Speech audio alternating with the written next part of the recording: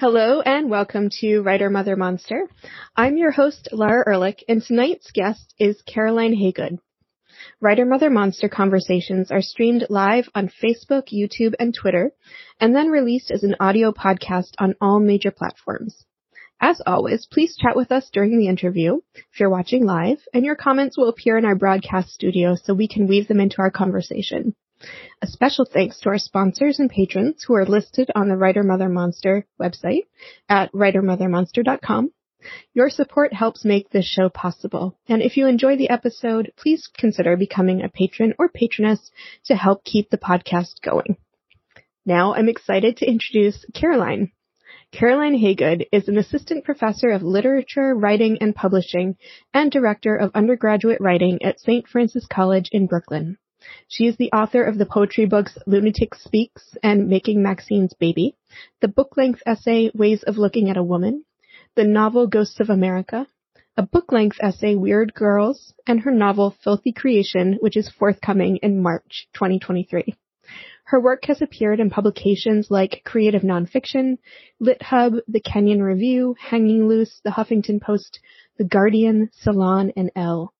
Caroline lives in Brooklyn and has 2 kids ages 6 and 9. She describes writer motherhood in 3 words as hybrid effing monster. Now, please join me in welcoming Caroline. Hello. Hi, it's so great to see you and have you on the show, Caroline. It's so great to be here. I love that very dramatic intro. I feel like I'm in a thriller movie, which is great. There you go. That's exactly the vibe. Hybrid effing monster. Hybrid effing monster. So start there. Tell us what you mean by hybrid effing monster. Well, so first of all, I should mention that this is something I wrote a while ago, so I'm trying to even remember what headspace I was in. But yeah, I mean, just this idea that you're a person, and then you create this other person or people, from your body. And just like speaking of monsters and monstrosity, like, and just to clarify one thing, when I say monster, I mean it in a loving way, right? Like I love monsters. It's a very positive thing for me. So I don't mean that motherhood is monstrous, like it's just horrible, right? Although of course on certain days, right? It's not a perfect thing.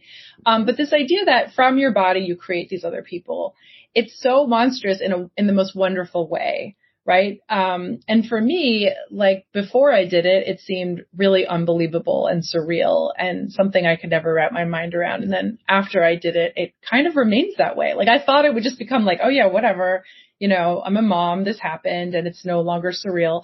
But I do still look at them every day and I'm like, they came from me. It happened. And just that they grow and you watch them grow and they become these people who really aren't of you anymore. And that's so strange too. Oh, absolutely. The strangeness of growing like a brain and teeth and eyes in your body and then seeing them out in the world and then this child who becomes their own human. It is very interesting and creepy sometimes when you think about it. Yes, it is. It is. And I think my kids still find it kind of unbelievable, because once they start to ask about the birds and the bees and you tell them what you're comfortable with and what they glean from what you're saying, the look on their face, right? Like it's kind of amazing, they're like, but so I was in your belly, you know what I mean? Like it's the whole, it sounds like something, and speaking of being a writer, it sounds like something I made up. And so I think when I first started so my son's older, and I think when I first started telling him, I think that he looked at me a little bit like, is this one of your stories? Mm-hmm. Is this fact or fiction? And I was like, well, that's really interesting. You should ask because what's the difference? No, I'm kidding. Definitely not like that. I was like, no, this is true. This is something that happened. But the fact that he would think that, I think, does indicate the incredible strangeness of this undertaking, or really of, I guess, any life itself. Oh, absolutely. Yeah, my 6-year-old asked probably a little early on how she got out of my belly, and I explained it, in child-friendly terms, but yet, with the proper terminology and stuff. And she has since said, I want kids, but I want to adopt them because I don't want them to come out of my vagina. And I was like, well, fair enough. I mean, exactly, right? Like, and I think that this is why we have the stork, right? And like these incredible tales that have been told, because it is so incomprehensible. And of course, also because it's so anatomical. And we're also uncomfortable talking about bodies. And then we originally that we came from bodies, and we about that. So the whole thing, I think that kids do really make you see the strangeness of things, the details of things that you had maybe glossed over. And this is one of those examples again, I would say. Oh, absolutely. And it seems like you and I share a fascination for that weirdness and for body, for finding ways to write about bodies in ways that are raw and true to life, but sometimes through slant perspectives. So let's talk about bodies in fiction or poetry or essays. You've done all of those. So let's talk about that. Yeah. Well, I love to explore it, like the body and language. Because like you said too, there's the way that, language is constructed and the body is constructed. And I told you that, the title Filthy Creation, my novel that's coming out is a quote from Frankenstein. And I feel like in a lot of ways, that book and that monster was sort of like one of my originating monsters, like one of my first loves. In terms of, I love how his body was, Frankenstein's monster's body was kind of put together, from these various corpses, from these various other bodies. And was this very hybrid creature, the same way that, that text was very hybrid, right? It had letters, it had this, it had that. And so for me, the body in fiction, it's like I love reading about that. And then I love seeing, especially because a lot of my work, it's like, poetic essay or, like brings together different genres. Mm-hmm. And so I see that too as another way of kind of bringing together different bodies, in writing. And so to me, that's how I sort of got interested in bringing all these topics together, was thinking like, well, how can I sew all these different bodies together to make, a hybrid text, to make like a monster. Yeah. And so that's how I sort of got into that idea. And then I also got into this idea of the art monster, which is something I'm sure that appeals to you given your entire show. But this idea of like, how do we as mothers break out of the domesticity in order to get to that ferocious place of creativity, where we're sort of freed in that way. I love that you use the word ferocious. And I think often women who are ambitious and who desire and who do a lot of different things that are outside of the domestic sphere, could be considered ferocious or monsters or monstrous, right? So tell us a little bit about that ferocity and what drives you in your work. Yeah. I mean, so we spoke a little bit before the show began, and everything was like we have some parallels and overlaps in our interests and passions, but it's almost like not only are women who do things out of the domestic space viewed that way, but I would say especially mothers, right? So to bring this kind of consideration. And there's this idea that, and of course, everybody's written essays about this, which is what I was interested in when I wrote my book, as I read all those essays and then kind of grappled with them. But it's almost like, so the idea that mothers should just take care of everybody else and that all of the time should go towards nurturing. And then anytime you take for your work is you're sort of like stealing it from like your children, right? That somehow, and there's this idea that the way you're doing it is somehow awful. Like you're like slamming the door in their face or something. You know what I mean? Which like, no, I'm very loving to my kids and I think I'm very sweet to them. But there is this true tension. There is this true problem, especially if you spend a lot of time alone with your kids. Like let's say your partner works a lot. And so you can't just slam the door on them and work. Like you have to, and so I think first of all, it's led me to do a lot of stuff around them, like a lot of writing with them and around them and try to integrate them. Like my son will be like, oh, I'm going to write too next to you. And I'm like, it's part of my plan. So I can be creative around him. And I think he's starting to get excited by that, or maybe he just has to because I'm just doing that a lot. But I think also that, what it takes to be creative is very different than what it takes to make like Tupperware lunches. It's a very, very, very different piece of you. And so you have to kind of like find a way that, okay, well, they're with, your partner, they're with whoever, they're safe, they're loved. And then you need to go into your little room and you need to blast your music and you need to get into this very different place. Because you can't be like, how's everybody doing? I hope everybody's cared for. I hope I have the right to exist. I hope I can take up space. No, you need to be like, I'm a motherfucking creator. And that is completely the opposite of, is everybody okay? Did everyone get their Tupperware lunches? And you have to be able to switch into that person sometimes because we only get these short stints to write anyway. So you have to be able to switch into that really quickly, do that, then come out and be like, how is everybody's Tupperware lunches? Like I will leave this meeting with you, this talk with you, and I will go and I will probably do something that involves Tupperware. Since everything involves Tupperware. Same, actually. A lot of Tupperware. Yeah. And I think you articulated really beautifully that tension. And I wonder about code switching. That's something I think about a lot. Yes. As I'm sure many of our listeners do, that code switching between work and family and family gosh. And writing and work and all of those things that compete for attention. Yeah. So, and often, like you say, we only have a short period or a small slice of time for the writing. Yes. So we have to code switch pretty quickly to be able to capitalize on that short period of time.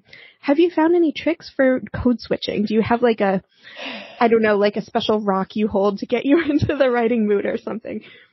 I'm like ridiculous. So I have like my hair has to be up. I have to be playing like really, that's why I talked about like your intro music, like that kind of music where, you feel like you're in a thriller or, you feel like you're about to like, there's like murder around you is like sometimes important because it's the complete opposite of what your life really is like. And then I have like, pictures of writers that I admire, all over, and I would just look at them and just be like, well, I don't think they'd be worrying about whether they had talent when they're 5 minutes they have to write. They just be writing, so like I have like 1,000 things that kind of like get me into that mode every time I slip out of it. But the truth is like, it's such a tenuous thing and it's such a magical place to get into and it is really difficult to do. And so I don't know that there's any sort of perfect way of doing it, but I actually believe that since I now only have like half an hour of free time a day, versus back when I was young and oh my God, it was like forever. I almost feel like I can switch into it because I sort of know if I don't write during this time and I don't get into that place, it will not happen and I will only be the Tupperware person. And I don't only want to be the Tupperware person. And I think also we code switch too if we have jobs outside of the home as well. So it's like codes, like I'm a professor and I teach and that's a whole other kind of self that's still different from my writing self. So I feel like there's 3 of me every day, and I wish that I could just, make 3 separate versions of me and have them, send them off into the world to do these things, and take all the time, for each of those 3 roles, but it's it's not how it works. What about you? What do you do? This I'm selfish about. I really love to hear people's secrets on this. I know. Well, that's why I asked you for yours because I am still trying to figure that out. I mentioned rocks because I have like all these little like rocks. Talismans. Talismans. Yes. Yes. I'm so into talismans. I'm like pretty much a witch. Like literally, I'm like, I have like, if I had a cauldron, I would use it. Oh, no, same. Like, if you saw this room, it's full of rocks and journals and weird pictures and things that are, that connect to the work, I think, that I am aiming for. So whether or not it's the work I'm actually committing to the page, it's work I aspire to. So sort of like your pictures of authors that you admire. It's, a postcard of this beautiful, strange scene that speaks to me on some creative level. So talismans, I guess, are really important. Totally. And I always joke that like before people come over, I usually have to move things around a little if they're going to come in here. Right. So it doesn't look like a serial killer's like murder board in here, because I do think like the writer's inspiration bulletin board is first of all very, as you said, it's very evocative and it's very beautiful and it's very powerful, but it's like also really strange to people who are not writers. Like they come in and they're like, oh, what happens in here? You know what I mean? Like you can just tell that they're like, but absolutely with the talismans and I think that you're sort of asking for something to visit you, or you're asking to sort of ascend to be something that's really greater than who you actually are, when you write. Because the thing is, if I were to just write in my journal, it's one thing, but I'm trying to create something that's going to reach out and grab people in a certain way. And I may not be where I want to be in my craft yet. And I might think that it takes 50 more years and, for me to read 1,000 more books, and I wish that I could, but I don't have time to think that. I have to act as though I already am that writer when I'm writing, or why would I write? Do you know what I mean? Like I have to be a writer who's greater than who I am now, and hope that something like a lightning strikes me or something while I write and it becomes true. And so I think it is that like fake it till you make it. You're like, well, I'm just going to act like an eccentric genius in my study for this half hour. And hopefully like I will read this writing later and be like, okay, well, this is something that actually is amazing. And how often that actually happens, I don't know. And maybe I'm still waiting on that, but I will wait on that forever. Yeah, I mean, I think you put your finger on it. It's the self-deception we have to practice as creatives, or else, like you said, you wouldn't be able to to even make a mark on a page if you're so concerned about your ability to do so. So it's kind of like, yes, I am, as you said, a motherfucking monster, writing monster, and I'm going to, show the world. You kind of have to do that. And even before you like speak, like before I came on the show or before I go teach or before I give a reading, like I kind of have to be someone I'm not too, in the sense of not that I'm like pretending, but like we're all shy, and then to come and even like put yourself in front of people like this, or even just for me to go teach every day, it's like it takes I have to get into a mindset that isn't completely who I am when I just wake up in the morning. And we were talking about vulnerability before the show together secretly. And, it's like you can't be 1,000% vulnerable and then go do the kind of career that we do where we're constantly exposing ourselves. It's just like constant. Mm-hmm. And so there needs to be some kind of, greater self that gets called on or something. Absolutely. Yeah. Some sort of self-protection, because there is so much rejection and criticism and, oh my God, so you kind of have to believe that anyone who criticizes you is a loser and doesn't know what they're talking about, at least while you're, working. Or oh my gosh. Never produce anything. Yeah. Yes. And I read these interviews with writers who are like, well, I never read the reviews, and they just like, they sort of act like, they don't care at all and they're so above it. And it's not how I am, and I internalize things. And so it really does take this like, this incredible like extra bravery that you have to like put on like a dress, and wear, until it becomes more real. And I think over the years, it does become more and more real. I think I have become like truly braver from being like, I'm brave enough to do this and just doing it enough times. Absolutely. How does that, so as we're talking through this, it makes me reflect a little bit on the mothering side, and how in mothering too, it's making it how you make it. Oh my God. Like who knew how to do any of that? Like totally. And also and I think people think of it as very like procedural or something, like, well, you can learn to make, I don't know what, like whatever the things are, like dress your kid and you can learn to feed them. But it's like, no, you need to be able to be loving in the hardest moments of your life, even and when they get older, like while they're saying mean things to you also at times, right? Or whatever it is, while they're sick, while you're sick, while the world is falling apart. Well, you know what I mean? It's like, it's this bigger existential thing, that I think, you have to learn how to do. And again, like you said, it's stepping into this like body that's way bigger than you are, and trying to inhabit it. And it is like this play acting thing, where like at first I was like, like talking the way maybe my mom talked, or maybe the way I'd heard other moms talk outside, or, because I just had no idea what this mother person was. And in a lot of ways, I think, still who is she, right? It's this completely shifting thing all the time, and people do it in such different ways.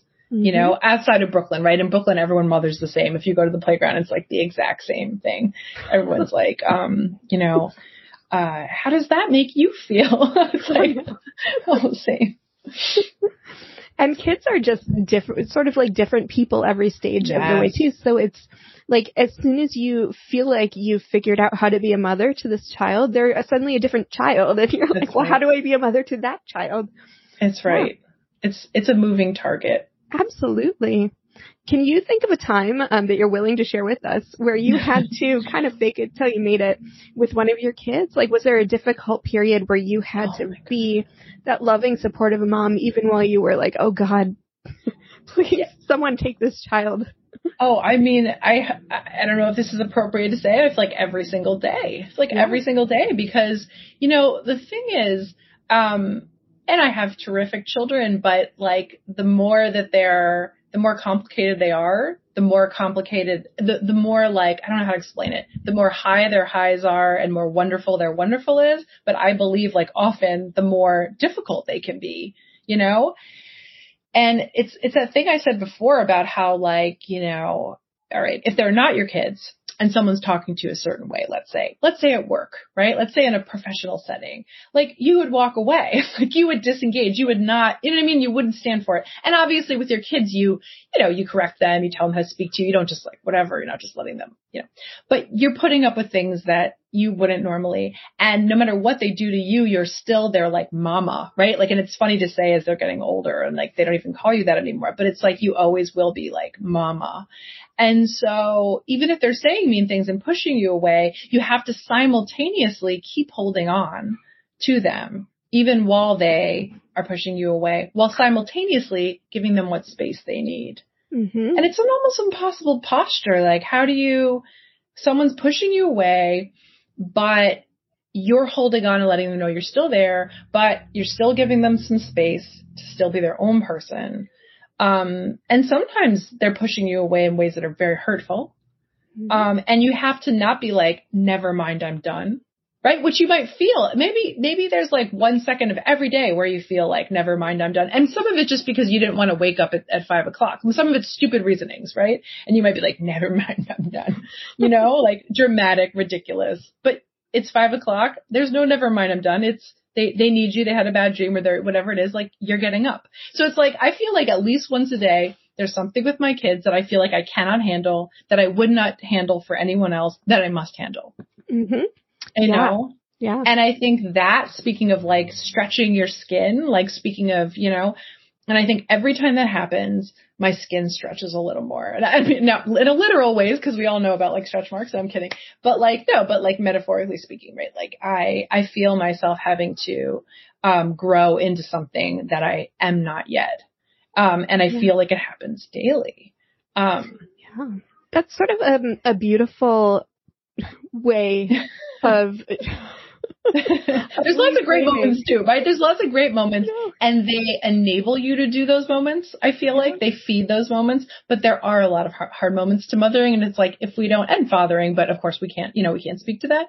But if we don't acknowledge that, then like, where's the honesty in the show? You know what I'm saying? Oh, absolutely. Yeah. No, you're right. But it's wonderful to think of it as an opportunity for growth, which I feel like it's what people say when something's awful and you just have to grin and bear it, right? It's like, it's a growth opportunity. Oh my God. That whole thing, how it's like a teacher, it's a lesson. It's like, it's so corny, but it's like, I am a teacher. So that idea does appeal to me. And I honestly feel like it's half bullshit and half very wise, to say that, right? Like half of it is like really, it's like said by that mother that you think has never gotten angry in her life, that you don't understand, and then the other half of it is brilliant, actually. Like to be able to say like, no COVID, no, this long line, the difficult things my children say, whatever the difficulty, however traumatic, however difficult, to be able to view that. And I don't think it's always possible, by the way, but to be able to view those things from the smallest thing to the largest trauma, to be able to view those as teachers, and lessons would be like, I don't know, like Buddhist enlightenment, right? And I'm not there, but I love the idea. And there have actually been times when I'm like about to lose it, you know what I mean? Like about to cry or about to scream or whatever with around my kids. And I actually have that thought where I'm like, well, wait a second. What if this is a learning opportunity? And as corny as it sounds, but like in a real way, like what if this is actually something I can, you know, we talked about going to the different headspaces of like, I'm going to go in and I'm my writing and be a writer. It's like, what if I step out of this place where I'm about to like lose my mind, and get hysterical in some way? I don't like that term, but to like whatever, to freak out. And what if instead I calmed down a lot and I saw this in a different way. And I actually had a really different interaction with my kid than I was about to. And I'm not always that big enough to do that, but the times that I have, it is transcendent. Yeah. You know, it's not always possible because like because I'm not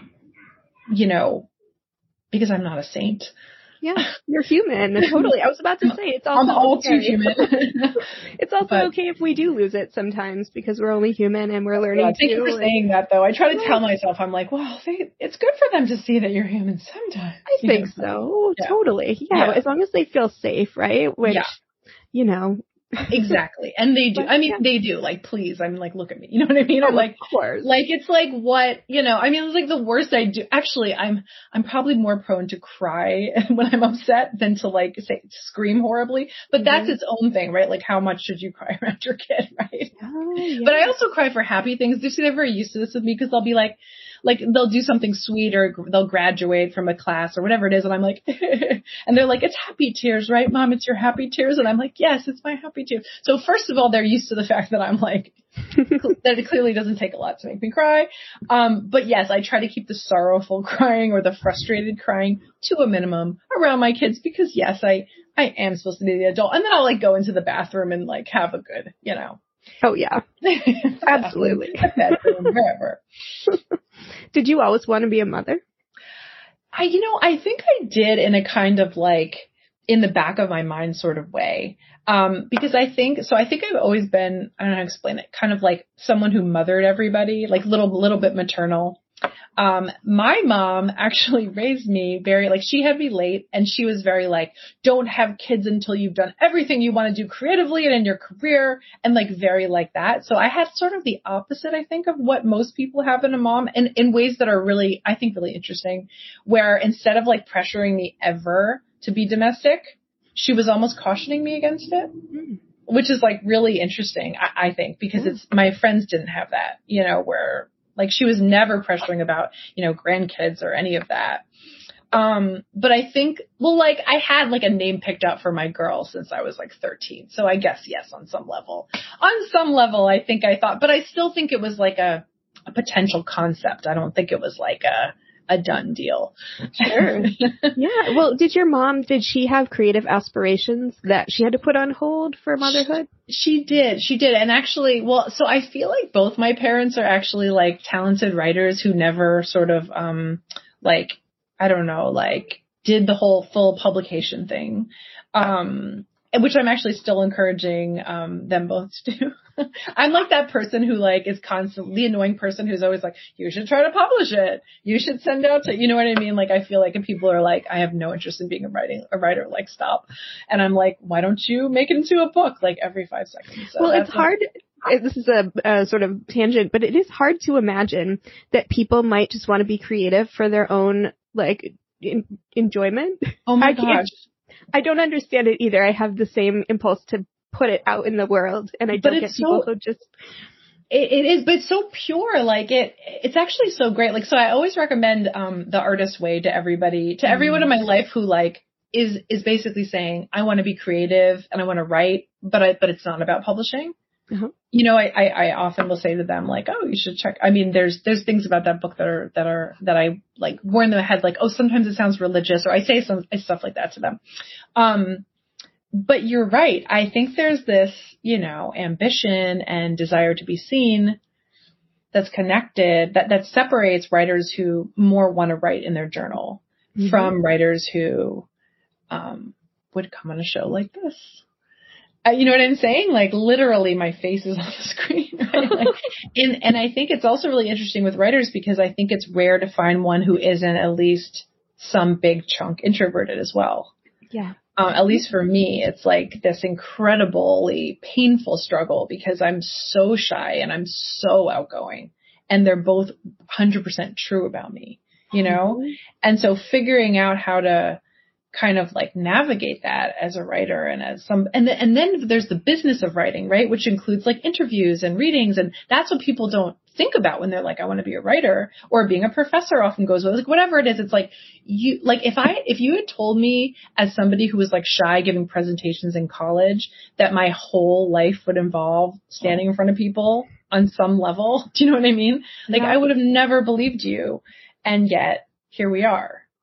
But obviously, like, there's some part of me, because I didn't have to do this.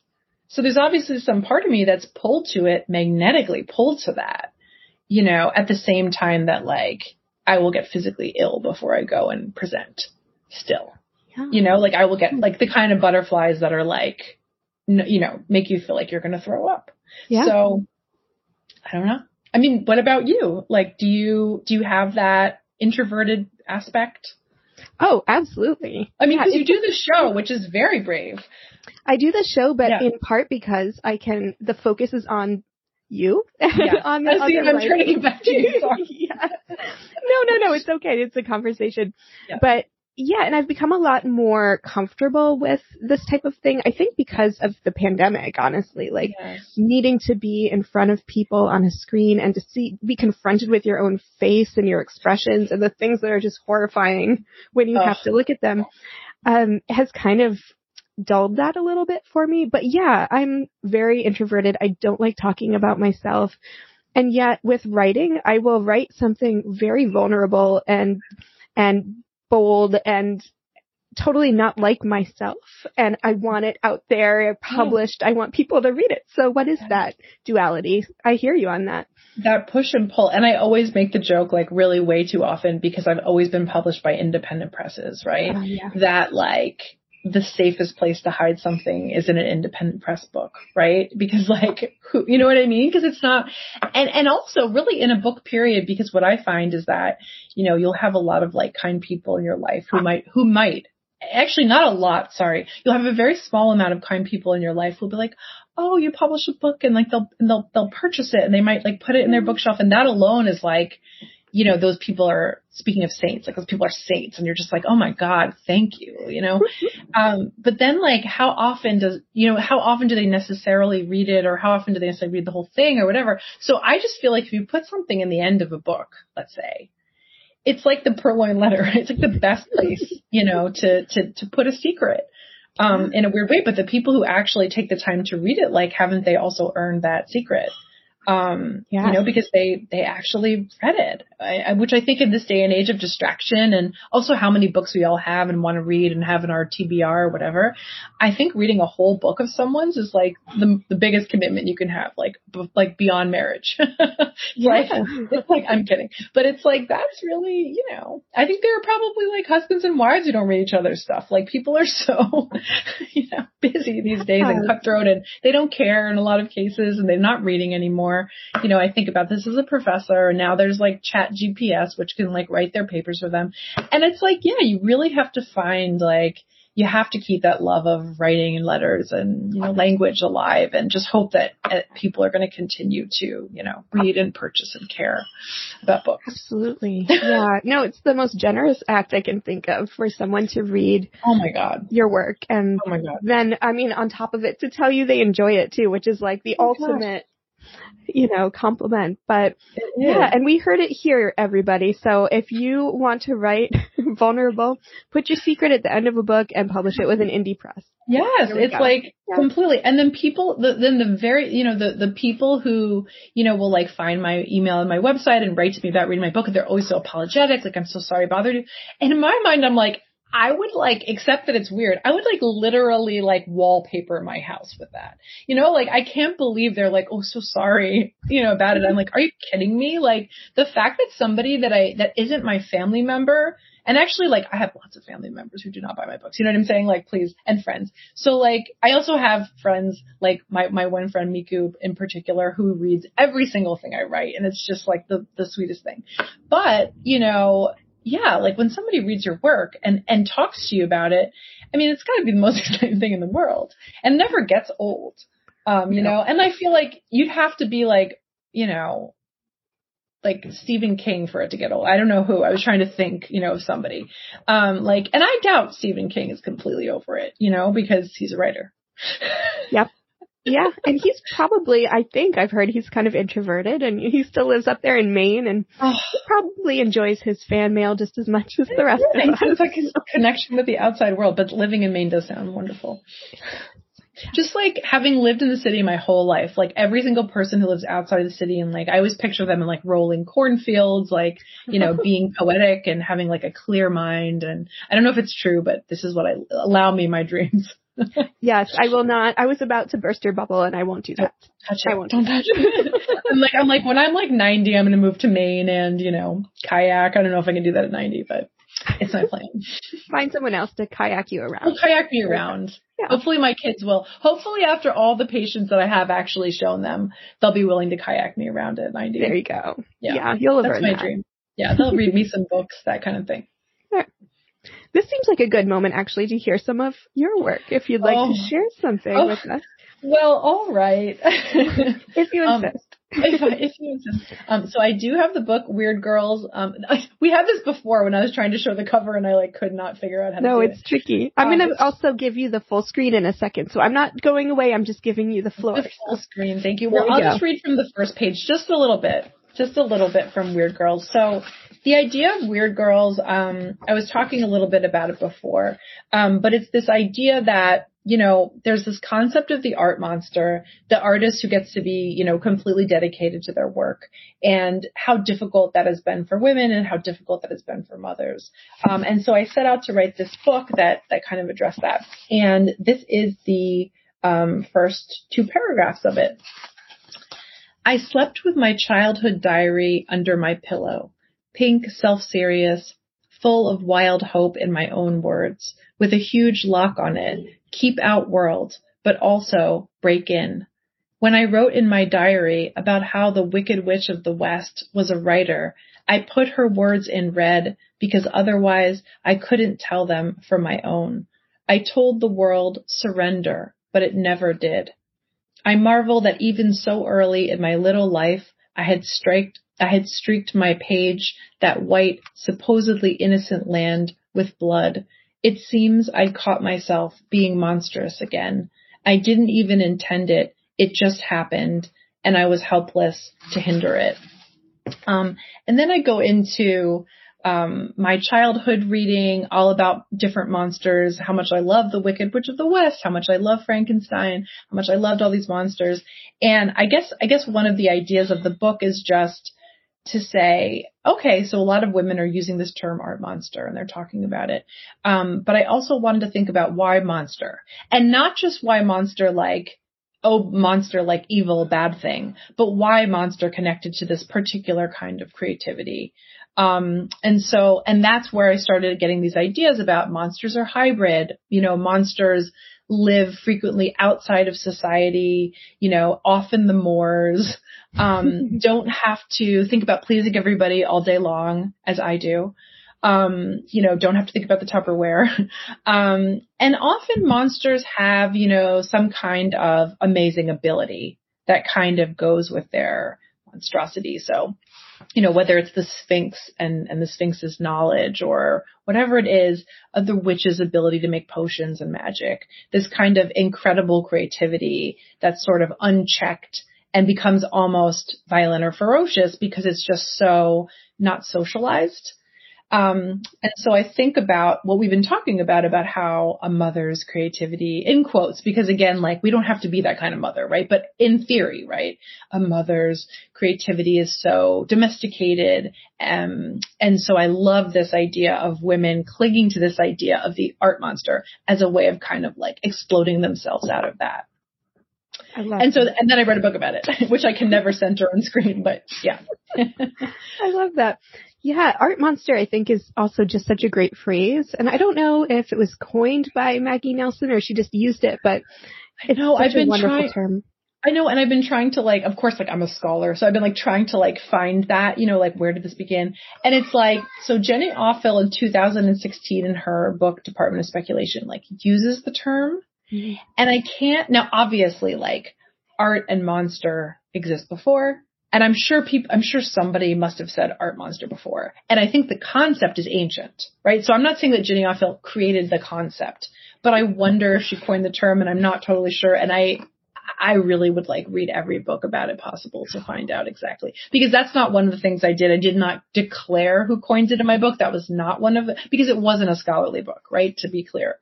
But I have that like obsessive scholarly sort of mentality. And I love your question. I know, like who, you know, what was the first time that was said in that way? Yeah. And I love that you're saying, and I agree that it must be such an ancient, idea or concept, because surely these women who are represented in classic literature as waiting at home for the hero to return from his journey were in reality, if they were real people, ambitious and had desires beyond the home, and they were never sort of offered the pages to have their own hero's journey. That's so right. I'm really interested in those women who are sort of confined to the last chapter of a book, like Molly Bloom and Ulysses. Yes.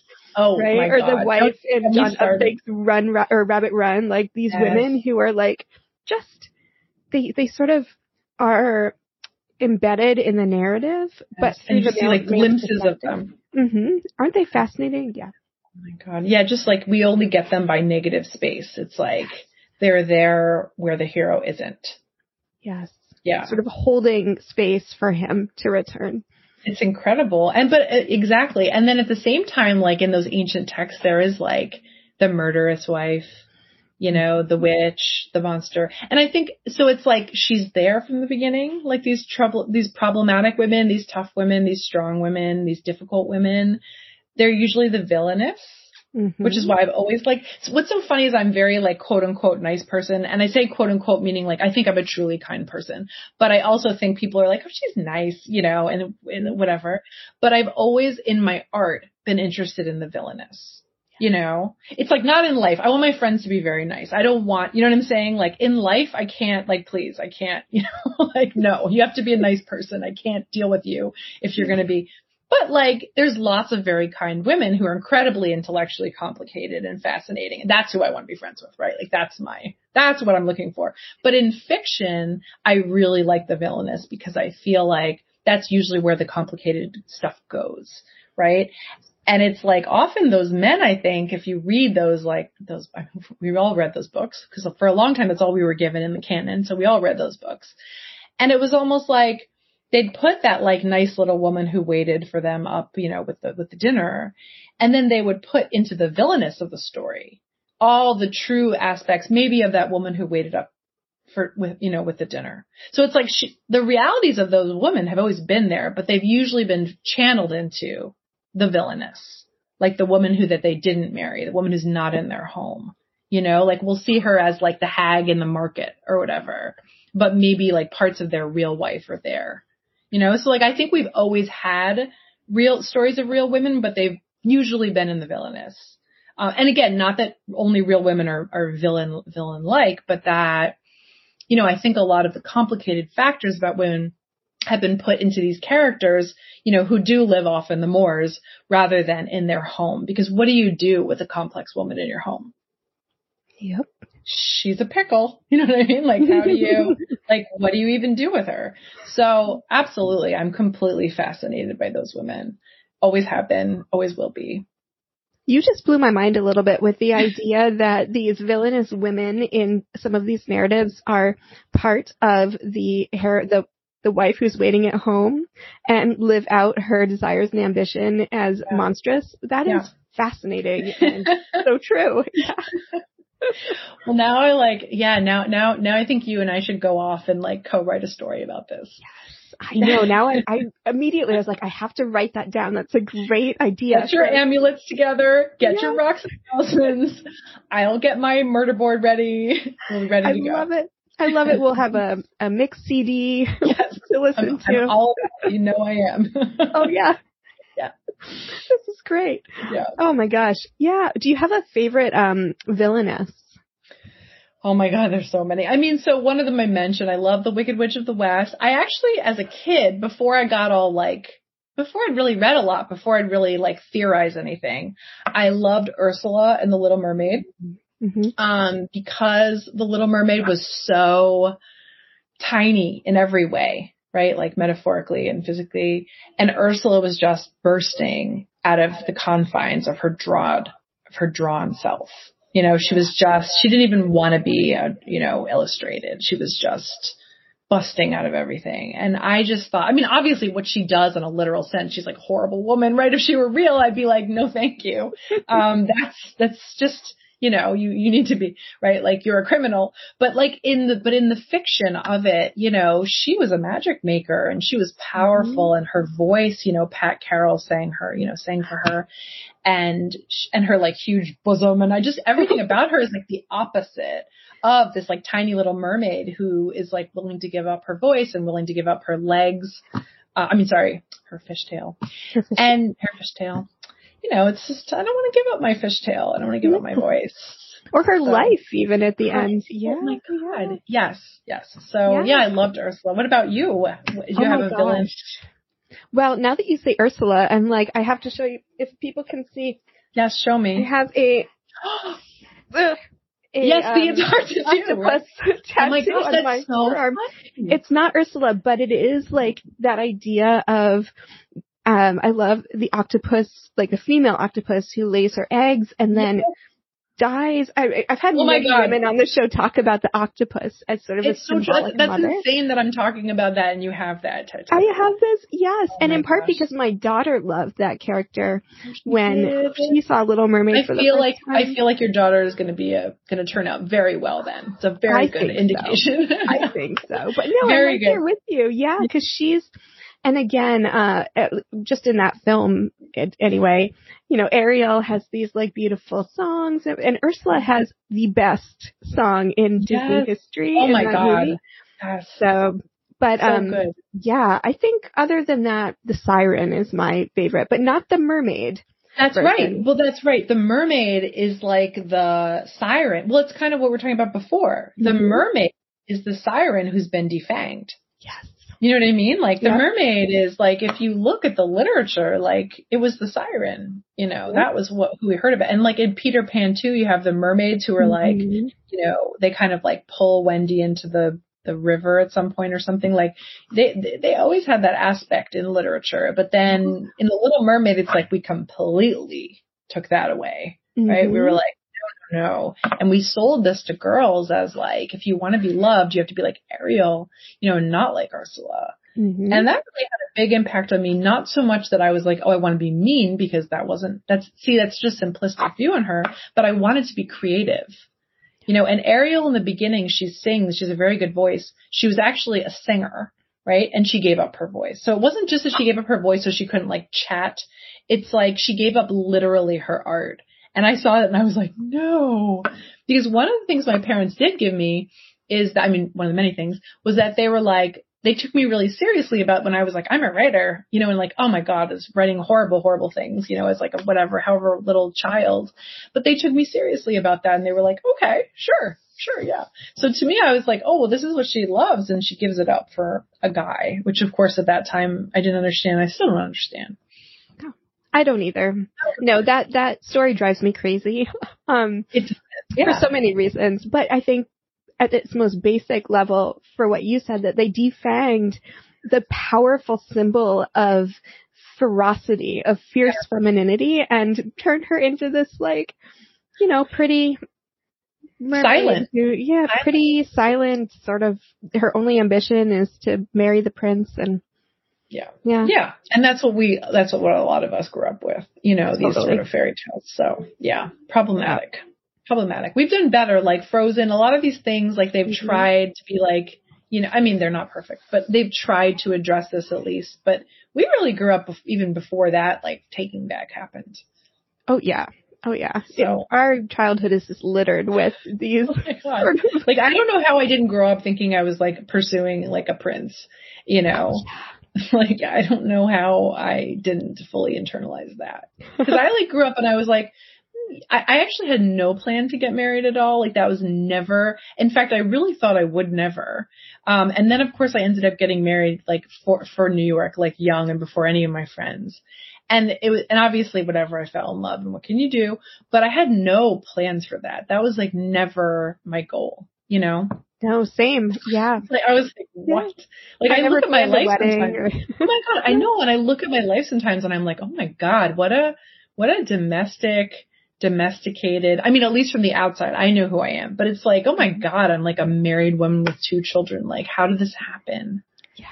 You know? I think that a lot. And that's actually, I've said this on the show before, a big reason that I waited to have a child until I was geriatric, quote unquote, was because I didn't want to be just a mom and just a wife. And I've come to terms with the fact that there is no just there. Like those are both incredible things to be. And you can be 1,000 other things too. I think this idea that there's only, you know what I mean? Like, but I thought that too. I was like, oh, once you do that, you can only do that or something. And I was scared of that. Yes, me too. Yeah.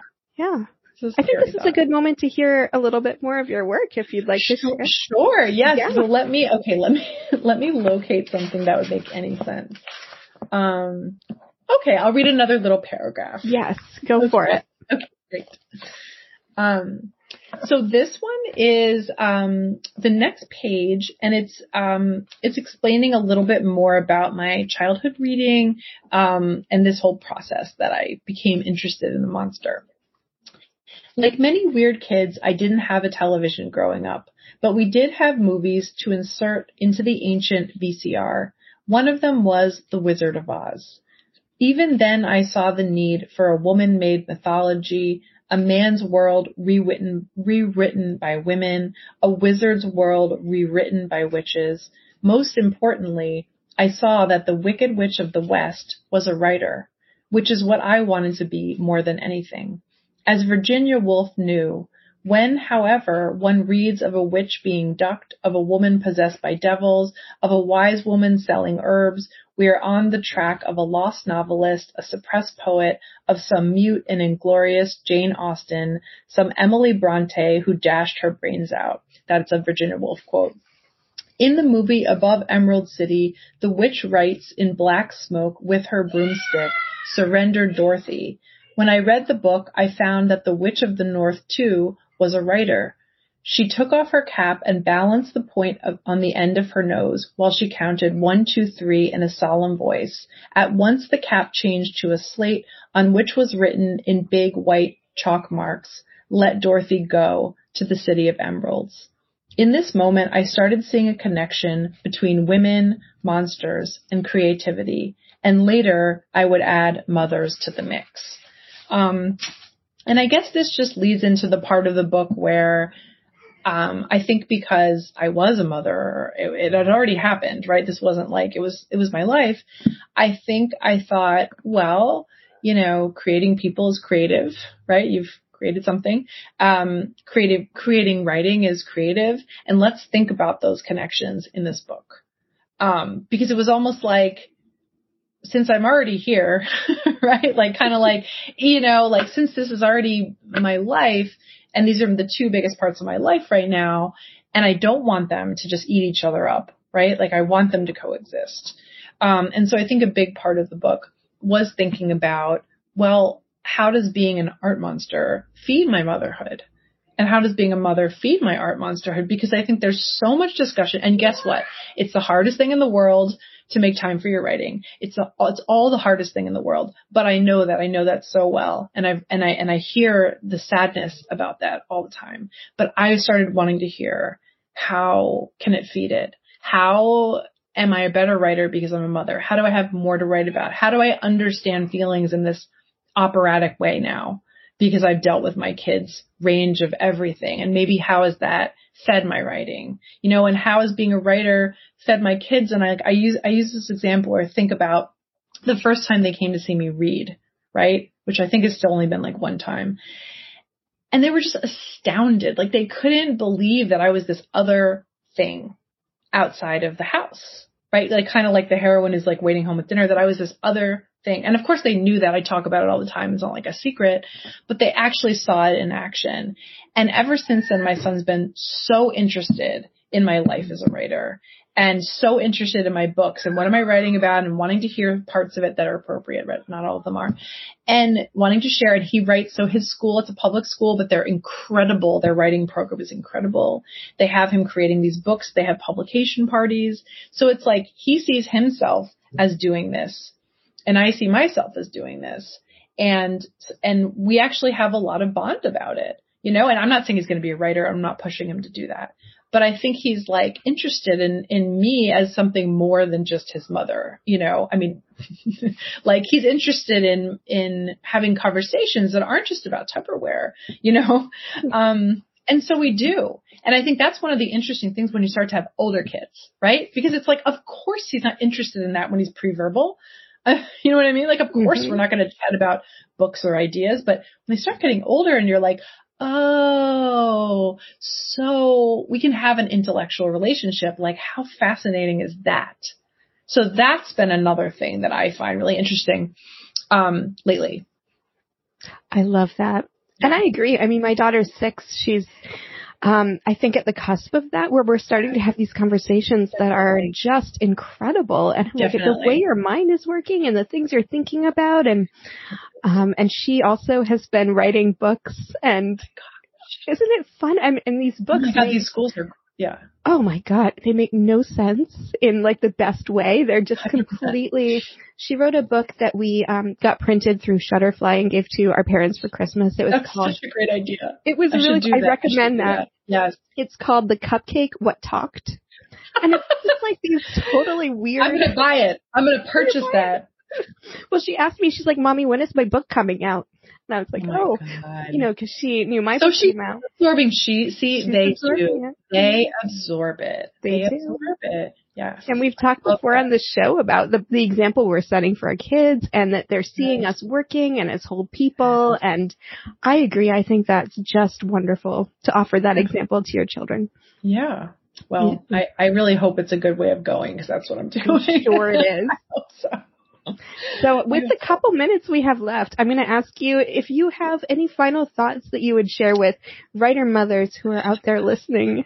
Oh my gosh. Such a big question. I mean, yeah. So I guess, sort of continuing to believe in yourself as a writer, no matter what anybody says, no matter what reviews you receive, no matter what, you know, strange comments people make to you when you say that you also write, or when you say that, you know, especially like when you meet people in like mommy related things and sometimes they find out you write, they're like, oh, you know, like whatever. I would say to ferociously protect your writing time, and your writing self, and to ferociously believe in your writing self. And I think you have to believe in your own, at least potential for genius one day. And I know it sounds very overblown, but you know, one of the things I noticed from being a writing teacher is that sometimes a student will be like a perfectly good writer, and then 5 years later, it's like their writing went through fire and they're just brilliant all of a sudden, and something just happened in them. And maybe they experienced great grief, or maybe they experienced great happiness, or maybe their brain changed, doesn't matter. Or maybe they went to 1,000 craft classes, or they read the right thing.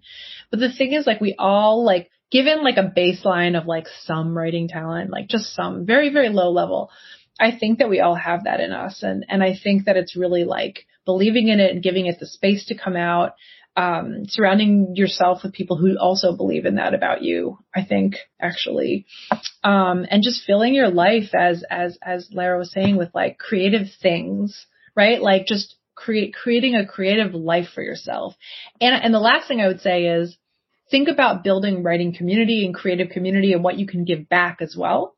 Like, don't be so like, oh, well, either I'm going to be famous or it's nothing. Like, be an editor, be a writing teacher, you know, have a writing group, you know, it's like create a writing community where you're also giving a lot, where you can really feel like you're living a very vibrant literary life, even if you never, you know, become whatever writer it is who's alive, who you want to be. And you know, you have that person in your mind, because we all do.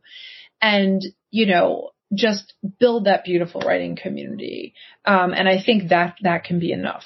That's what I have to tell myself, certainly. I think that's lovely. That's great advice. Thank you.